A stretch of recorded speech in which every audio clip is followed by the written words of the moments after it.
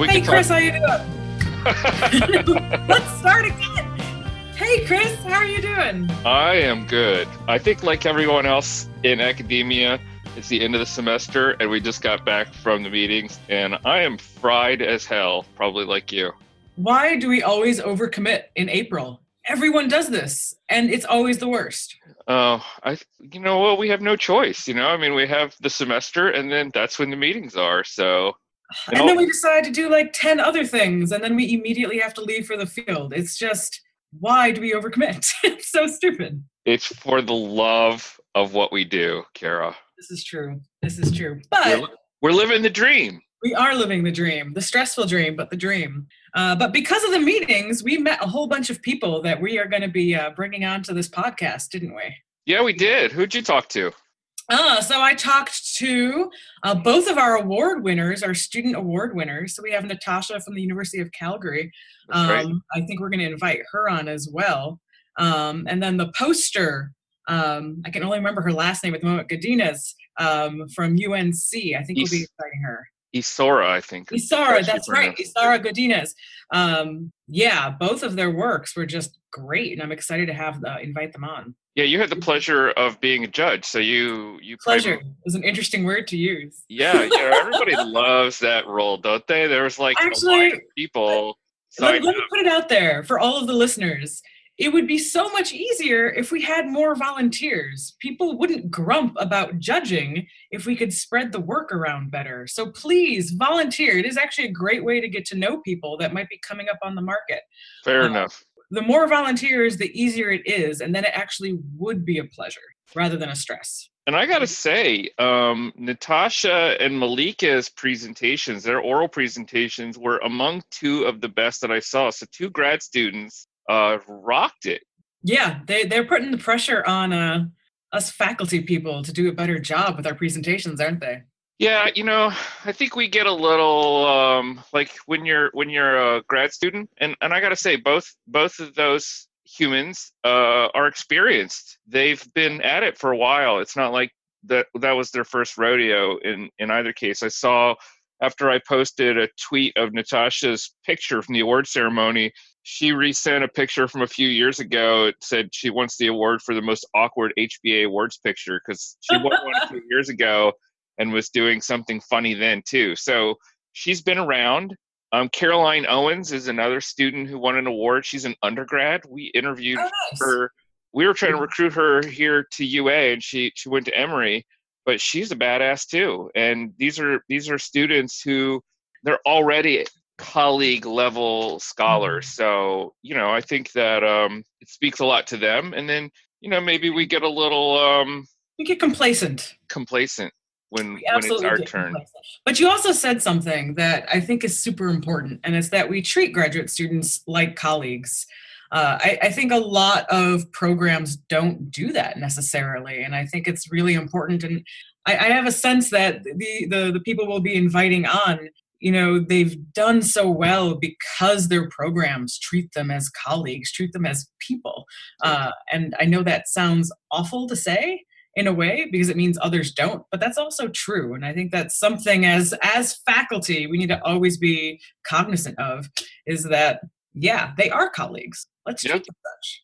I completely agree. It's why some of the folks that, in addition to those people, some of the other interviews we've got lined up are not just lead authors who are faculty, but they're co-authors who are, in some cases, master's students and undergrads. So I want to hear from all of them because I think all of their stories are interesting. How they came to academia is interesting.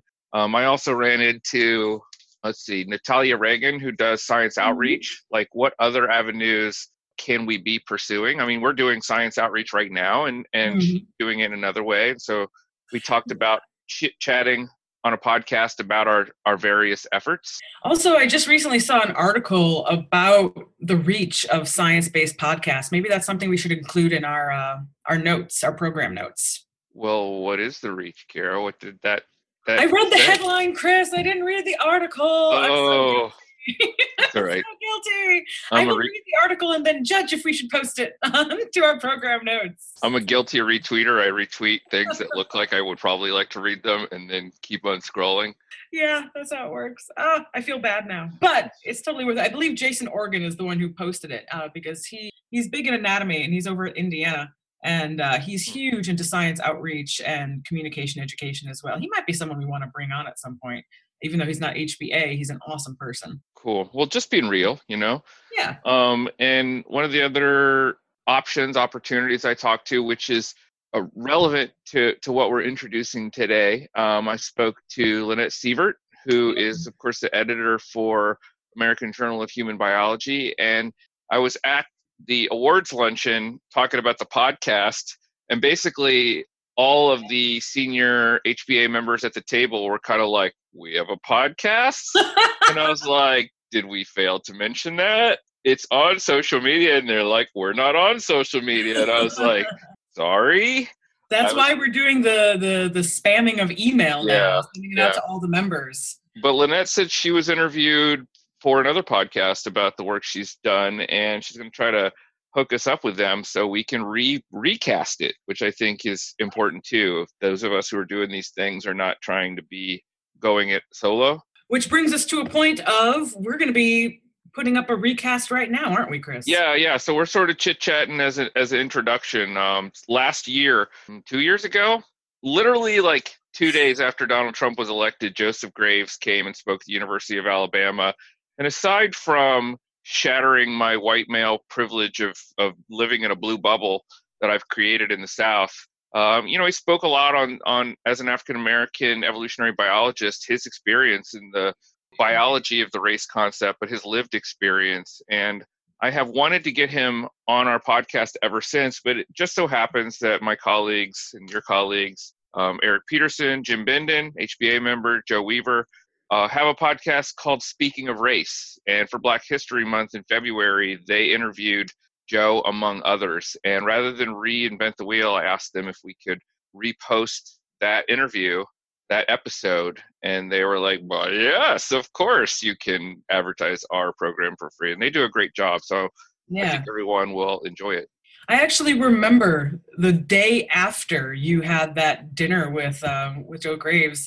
And I remember your demeanor, other than the fact that the election had just happened and, it sucked all joy and hope out of everyone. But I also remember you talking about that dinner and how big of an impact his discussions had on you. And I mean, it hit you and it hit you like a ton of bricks. I remember that vividly. Oh, yeah. He said he was absolutely not surprised. He was the first person to say. And then Melissa Harris Perry at the AAA meetings was one of the keynotes and essentially echoed the same message was, yeah, we're African-American people. This comes as no surprise. We live in racist America. And I realized, even though I live in Alabama, which is notoriously segregated in many ways and has racially charged tensions in many ways, that as a faculty member, I have to remember, I grew up in racist Indiana. Like I grew up around racial tension, with people throwing the N-word around and stuff. But then I moved to New York for 20 years, and now I've insulated myself in a blue bubble. And essentially, anthropology is, much as we try to say it's not left-leaning, it's self-selected liberal. So yeah, it was a shock. All right. Well, then let's get to it. Chris, how about you say the name of that podcast again that we're recasting? Yeah, so this is the Speaking of Race podcast that is, you can subscribe to it. I recommend all their episodes. It's all about the biology and social construction of the race concept, a lot of history. So it's a really, really good synthesis of a class, an anthropological class on race from the perspective of a biological anthropologist, a cultural anthropologist, and a historian of science. Look at that holistic view. I love it. All right. Hi, I'm Jim. I'm Joe. And I'm Eric, speaking of race. So today, in celebration of Black History, we wanted to spend some time on the podcast spotlighting African American scientists. It is, in fact, a podcast about race science. We've interviewed two people about past and present experiences of African Americans practicing science in America. Eric will tell us about the first person. So we're first going to hear from Dr. Walton Malcolm Burns. Dr. Burns is an associate professor in the Department of Biochemistry and Molecular at Howard University College. Mostly his work focuses on the structure and function. But in 2004, while reading some papers in the developmental bio, he came across the work of Everett Just. And since 2004, he's had an interest in promoting work just with an embryo third of the 20th. Dr. Burns has written a number of papers and given many talks. In fact, into a special issue of the journal The Reproduction that focused. So here is our interview with Dr. Burns. Okay, so Malcolm, can you tell us first, who was E. Just? So Ernest Everett Just was an African-American biologist who was born in 1883 in Charleston, South Carolina. And he was a longtime faculty member at Howard University, which was the premier institution of higher education for African Americans in the United States. He was educated in large part by his mother. Early in his life, he went to South Carolina State College in Orangeburg, South Carolina, went to Kimball Union Academy, which is a boarding school up in New Hampshire, and then attended Dartmouth College, graduating in 1907. And the same year, he started at Howard. He began doing research in the summers at the Woods Hole Marine Biological Laboratory and obtained a PhD in 1916 from the University of Chicago. He had a reputation both nationally and internationally. So he was an internationally known biologist who was well respected around the world, especially in Germany, where his work was very much appreciated. Stephen Jay Gould wrote about Just, what was that, in the 80s, I think, right? Are there things that Gould left out of that story, though, that you think that your research has uncovered and would be worth knowing about? So, that's a very nice essay. It's called Just in the Middle, written by Stephen Jay Gould, I think in the late 1980s. And he had actually reviewed a biography of Ernest Everett Just titled Black Apollo of Science, written by Ken Manning, an MIT historian of science that was published in 1983. So Gould had written a review of that book in the New York Review of Books, and then he followed up with that essay called Just in the Middle, in which he talked about the work of Just and how he took the middle position between the mechanists and the vitalists, and that he had sort of what today would be called an organicist position, which is characterized by the idea that the whole is greater than the sum of its parts. And so I think that Gould did an excellent job in that essay, but he sort of laid out the general position of Just without going into many of the details of his work. And so I think what I've tried to do is to show how particular contributions of Just were important and still resonate today. What do you think are his key contributions that do resonate, that play a role in today's biology? He's known for his work on fertilization in marine invertebrates and early development as well. And he discovered and sort of unearthed what's known as the fast lock to polyspermy, which is a mechanism that the eggs have of preventing fertilization by more than one sperm. He also is known for his work in looking at adhesiveness of the blastomeres of the early cleavage stage embryo, and was the first to see that that adhesiveness is dependent on surface properties and is very exquisitely developmental stage specific. But I think his most important contribution will be on something called independent irritability. He believed that the egg cell and every cell has a property known as independent irritability, which is its ability to respond in a physiologically relevant way to non-specific triggers or stimuli. And one of my projects right now is to show how that concept of his has permeated or infiltrated biology today, and Just had a very profound impact on a scientist by the name of Johannes Holtfrieder, who was an embryologist who studied amphibian morphogenesis at the University of Rochester. Originally, he was from Germany, and actually he and Just had become close friends when Just went over to Germany at the Kaiser Wilhelm Institute there in Berlin, Dahlem. And so Just had a very profound impact on Holtfrieder. And so there's this connection between Holtfrieder and his ideas and Just. And just not too long ago, a few years ago, I happened to be reading a book written by Mark Kirshner and John Gerhardt by the name of the plausibility of life. And what was astounding to me was that a concept of theirs called weak linkage very closely resembled not only Holtfrieder, but also Just and his idea of independent irritability. So my work now was to try to trace backwards from this concept of weak linkage in Gerhardt and Kirchner's theory of facilitated variation and show the connection, the linkage to Just. Kirchner and Gerhardt's theory is very, very broad. It goes all the way from biochemistry to molecular biology to developmental biology to evolution. It's an extremely broad theory. And so Just then has contributed in a fundamental way to this very broad overarching theory. And to me, that's very exciting. Even though he was known for his work on fertilization and early embryonic development, I think it will be that particular concept of his independent irritability that will end up being his biggest contribution and his broadest contribution. So Malcolm, one of the things that's always bothered me about Just's story is you mentioned a second ago, Johannes Holtfrieder, and there's Hans Spemann. Holtfrieder was a student of Spemann. All these embryologists that some of them won Nobel Prizes, their work is very well known. Just's work fits right into that whole school that was coming out of Germany in the 1930s. And yet his name seems almost completely forgotten by biologists, by historians of biology. Why do you think that is? Well, I think that to some extent it's because the sort of gene-centric model or view of biology and of organisms has dominated. And his view was very holistic, organismal.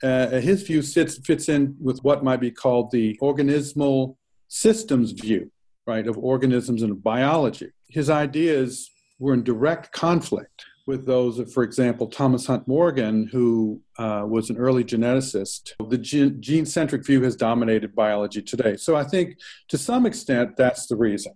I think that today we're rediscovering a lot of these very important biologists, these organicists, if you will, of earlier decades. I think there's a renewed appreciation of them and hopefully of Just and his work because it fits so well in with that. During his lifetime, he was accused of being too theoretical, too philosophical, too Eurocentric in his thinking. And so his American counterparts tended to sideline him and treat him as an outsider and not cite his papers. Of course, the fact that he was African American was a big factor. His accomplishments really shook people's worldview, right? People had an idea, and our country was built on this inequality between people of different races. And so he challenged that whole edifice, that whole worldview. And surely that was a very important contributing factor, reason why he has not been recognized. Now, I hope that that's changing. How did he challenge that whole edifice or worldview? Well, because there was a belief that African Americans simply can't achieve at the level of whites. And there's a fascinating story in Ken Manning's biography, Black Apollo, in which he talks about a prominent physiologist by the name of Ralph Lilly, who was asked to give an opinion on Just by a guy named Edwin Embray, who was the president of the Rosenwald Foundation at the time. And Lilly really liked Just's work, and he wanted to give him a positive recommendation, a positive assessment.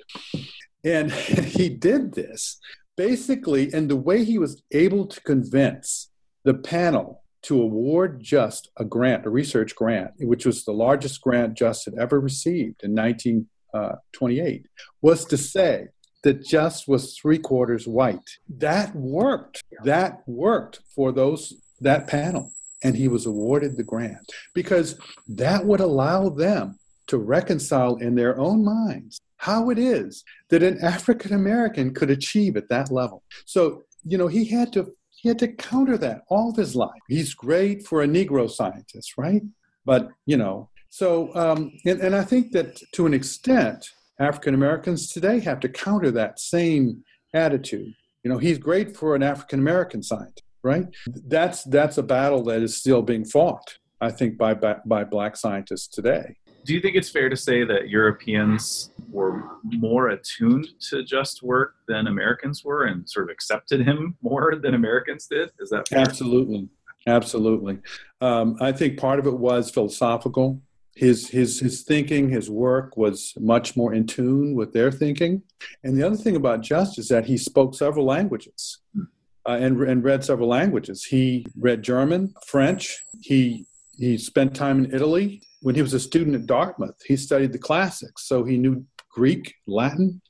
He was a very well-educated individual, so he could move in those circles. You know, he could go over to Europe and really get into things and read papers in different languages, French and German. He even lectured in French at the Sorbonne. So unlike some other Americans, he could really take in that European influence and also simply the philosophical affinity. You know, the Germans in 1930 invited him to come and spend 6 months at the Kaiser Wilhelm Institute in Berlin-Dahlem. They didn't invite someone else. They invited an African-American scientist. That was the first one they invited because they liked his work. And they thought it was important, and they thought it could be extended to what they were studying. But Just was very outspoken in challenging reductionistic views. He challenged Thomas Hunt Morgan, the geneticist. He also challenged Jacques Lerbe, who was a prominent physiologist in Woods Hole. And he picked up ideas in Europe. And so I think all that together helped to make him who he was in terms of challenging view and in defending what he thought was right and true from a scientific perspective. I want to know about his experience at Howard. What was it like? Because it seemed like he had a lot of responsibility in the biology department at Howard. Is that you understand too? Yes, he did have a lot of responsibilities. He established the Department of Zoology and became its first chair, and established a master's program in zoology at Howard. He also taught in the College of Medicine and the Department of Physiology there. And early, when he first started Howard, he was extremely active. He actually founded Omega Psi Phi, which is the African-American fraternity. And, you know, anytime I give a talk on Just, there are Omegas in the audience, and they're very enthusiastic about Just, who was one of their founders. He also put on a theatrical play at Howard when he first started there. So he was very active. I think though that it was a bit stressful in many ways because Howard wanted him to focus on educating doctors, and his interest was to do scientific research. So I think that there was that disconnect between the Howard administration and Just, but others too. I mean, many people told him, you should, focus on racial uplift for your people, for, educating Black doctors and being at Howard. Whereas he just wanted to do his research. I mean, he had amazing ideas. We can look back and say that his scientific ideas were just really groundbreaking, right? So he should have been allowed to do that. That wasn't really fair, right? People wanted to put him in his place, but he refused. Do you have any sense of how he thought about or responded himself to the sort of racialized barriers that his work was facing in the United States? How did he think about that? How did he deal with it? So how did he deal with these barriers? With amazing persistence. He kept trying over and over again to obtain funding for his research. He was absolutely persistent. And in fact, in a letter that Frank Lilly, his mentor in Woods Hole, wrote to Ross Harrison, who was the president of the National Research Council, Lilly described Just as having qualities of genius. He said nothing whatsoever deters him from his goal. And that's just what's so amazing. He refused to give up until the day he died. Even on his deathbed, he was thinking about experiments to do with a certain marine annelid. He just was incredibly dedicated to his scientific work. I think also there was sort of a gradual realization about how he was treated. And Kenneth Manning writes about that in his book, his biography, about the sort of the dawning that occurred that, no, he was not treated well. He realized, no, I wasn't treated that well at Woods Hole. And he began to have some sort of bitterness about that, and even began to sort of think ill of his mentor, Lilly. But the amazing thing about Frank Lilly is the beautiful obituary that he wrote for Just in 1942 in Science magazine. If you ever have a chance to read that. I mean, he talks about how he was thwarted and the land of his birth, and how he found acceptance in Europe. What do you think in terms of overcoming barriers that African American scientists face about the relevance of the challenges he faced and what we're seeing in science today? Well, I think that Just is a role model for people to follow. And not just African Americans, but everyone, really, because he challenged giants of the field. He shook paradigms that were developing. And so anyone who is trying to challenge accepted dogma has a role model in E.E. Just. I do think he did the right things in terms of his own career and development, in the sense of he did undergraduate research at Dartmouth. There are certain things that everyone needs to do as a developing scientist. So I think he's a role model. And I think he's mainly a role model in how persistent, incredibly persistent he was in never giving up and making an indelible mark on modern biology that we are now appreciating more and more. And I think that as biology itself, under the auspices of evolutionary developmental biology, is moving more in an organismic direction. And I think that Just's work now can be appreciated more in the context of this move toward a more ecological, holistic view of organisms and their place in the environment. I think he's going to be appreciated more, especially as people learn more about his work. We also interviewed evolutionary biologist Joseph Graves, who studies population genetics among Drosophila, or fruit flies. Dr. Graves is African American by descent. He's the Associate Dean for Research and a Professor of Biological Sciences at the Joint School for Nanoscience, which is a program jointly administered by North Carolina State University and UNC. Dr. Graves is really a pioneer in the study of race and science, and in fact, he's one of the inspirations for the podcast. We're really excited to get to talk to him. Based on your research about biological theories of race, can you describe for us the general position of African American scholars in American scientific enterprises since the 19th century? If I were going to talk about the representation of African Americans in science, and I think what you're most interested in is in the biological sciences and in anthropology. In the 19th and 20th century, it's important first for folks to recognize the nature of American higher education at that time. So the opportunity for African Americans to enter PhD programs was severely restricted. Certainly in the American South, generally it was impossible. So the few African Americans who earned degrees in biological sciences or anthropology at the time mainly got them from northern universities. And there were a few. The first person I can think of actually receives his PhD in the biological sciences in 1890 from Illinois Wesleyan. And his work was generally considered zoology. A little later on, we get people like Ernest Everett Just, and I understand that you've already talked to someone about his situation. There are a smattering of biologists here and there. Certainly in the anthropologists, probably the most well-recognized names would have been Zora Neale Hurston, who was an anthropologist, as well as Montague Cobb, who was a physical anthropologist who spent most of his career at Howard University.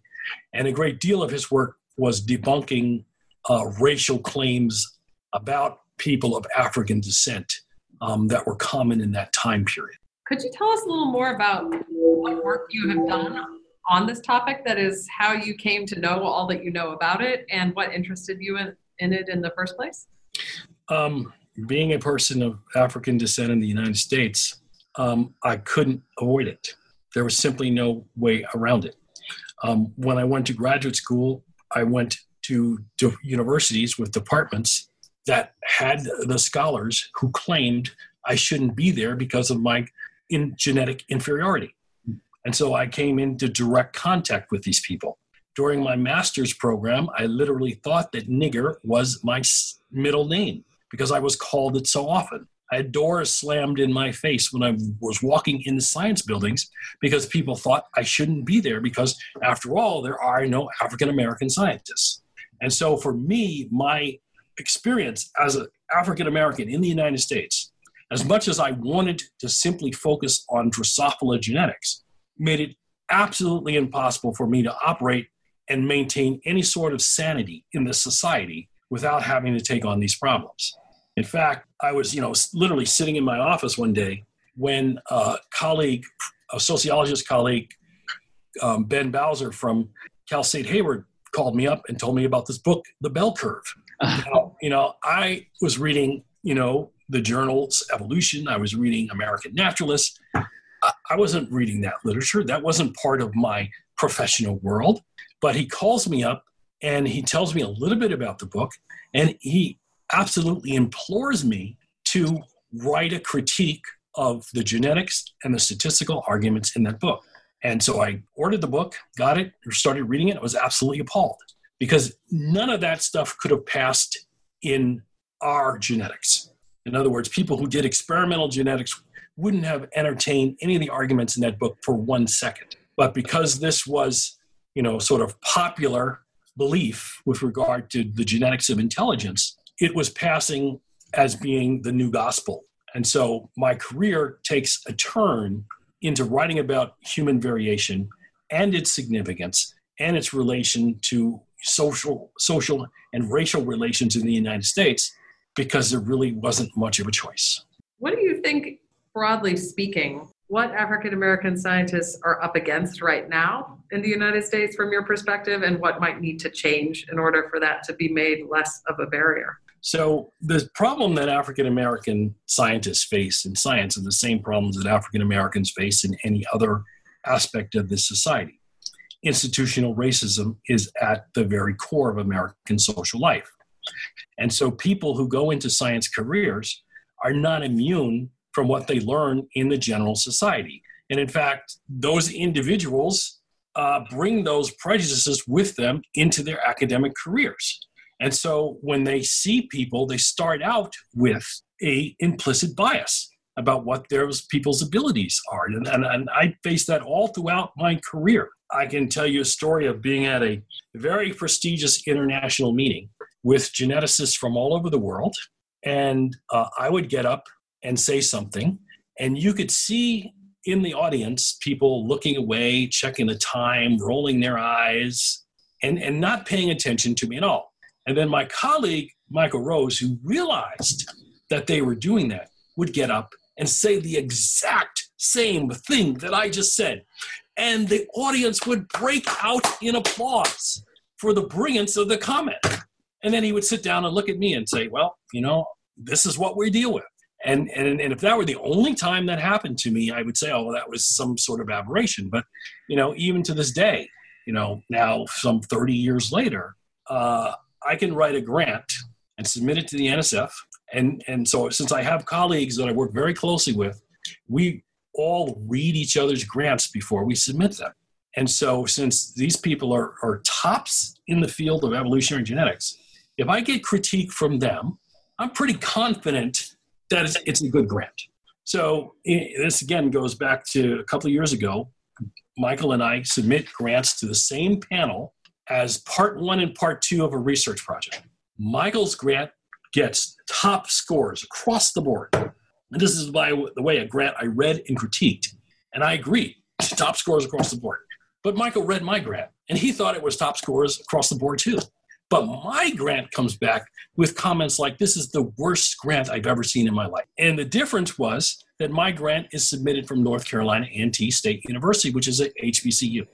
So people, once they see that name, they assume that the work is inferior. And this goes on and on and on.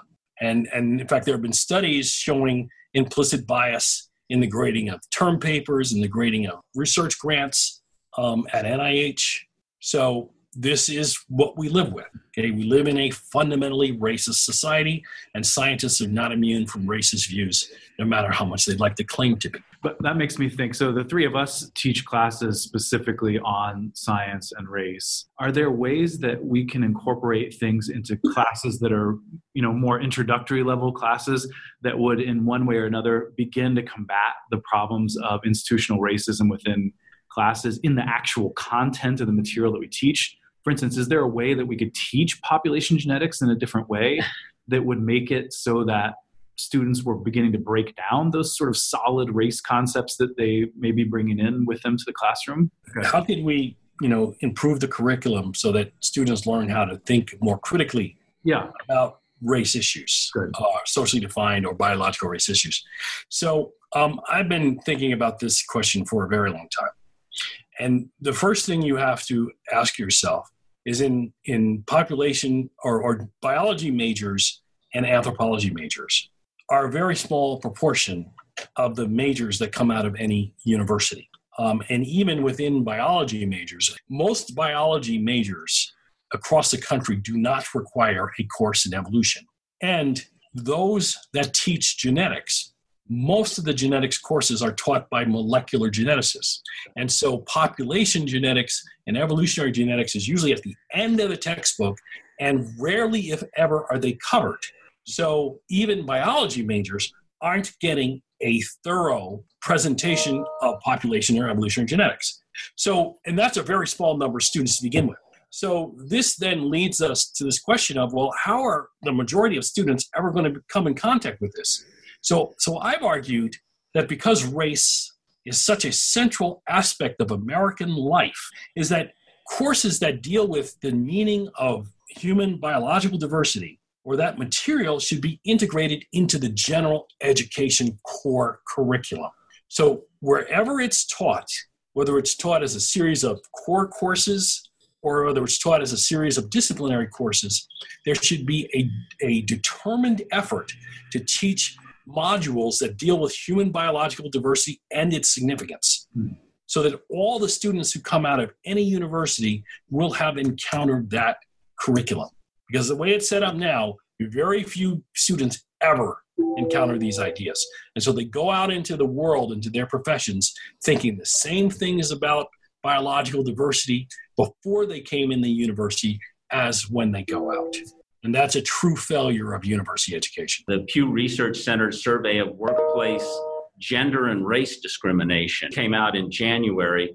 It's a survey that was done last summer, highlighted the fact that it's even worse in STEM jobs than it is just in the workplace in general across the country. They found that 62% of African Americans in STEM jobs reported being discriminated against. I mean, it's not like they're telling me something I don't know.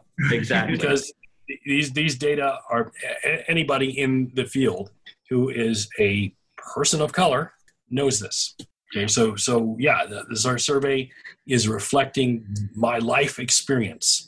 Even, with the amount of accomplishment I have, and I'm quite an accomplished scientist, if you still compare my salary to a scientist with the same accomplishments, they make about 20 to 25% more than me. So again, institutional racism is within the entire fabric of every enterprise in American society. Science is not immune. I just have to say thank you once again for your early work that inspired me in my teaching. So I really appreciate that, Joe. Yeah, I mean, I think I could honestly say The Emperor's New Clothes completely changed my life. I was working in a corporate job. I was doing web design, and I read that book, and it made me think, like, I must study this stuff. So I appreciate it personally. That means a lot. That really means a lot coming from you guys. I am appreciatively humbled by what you guys just said.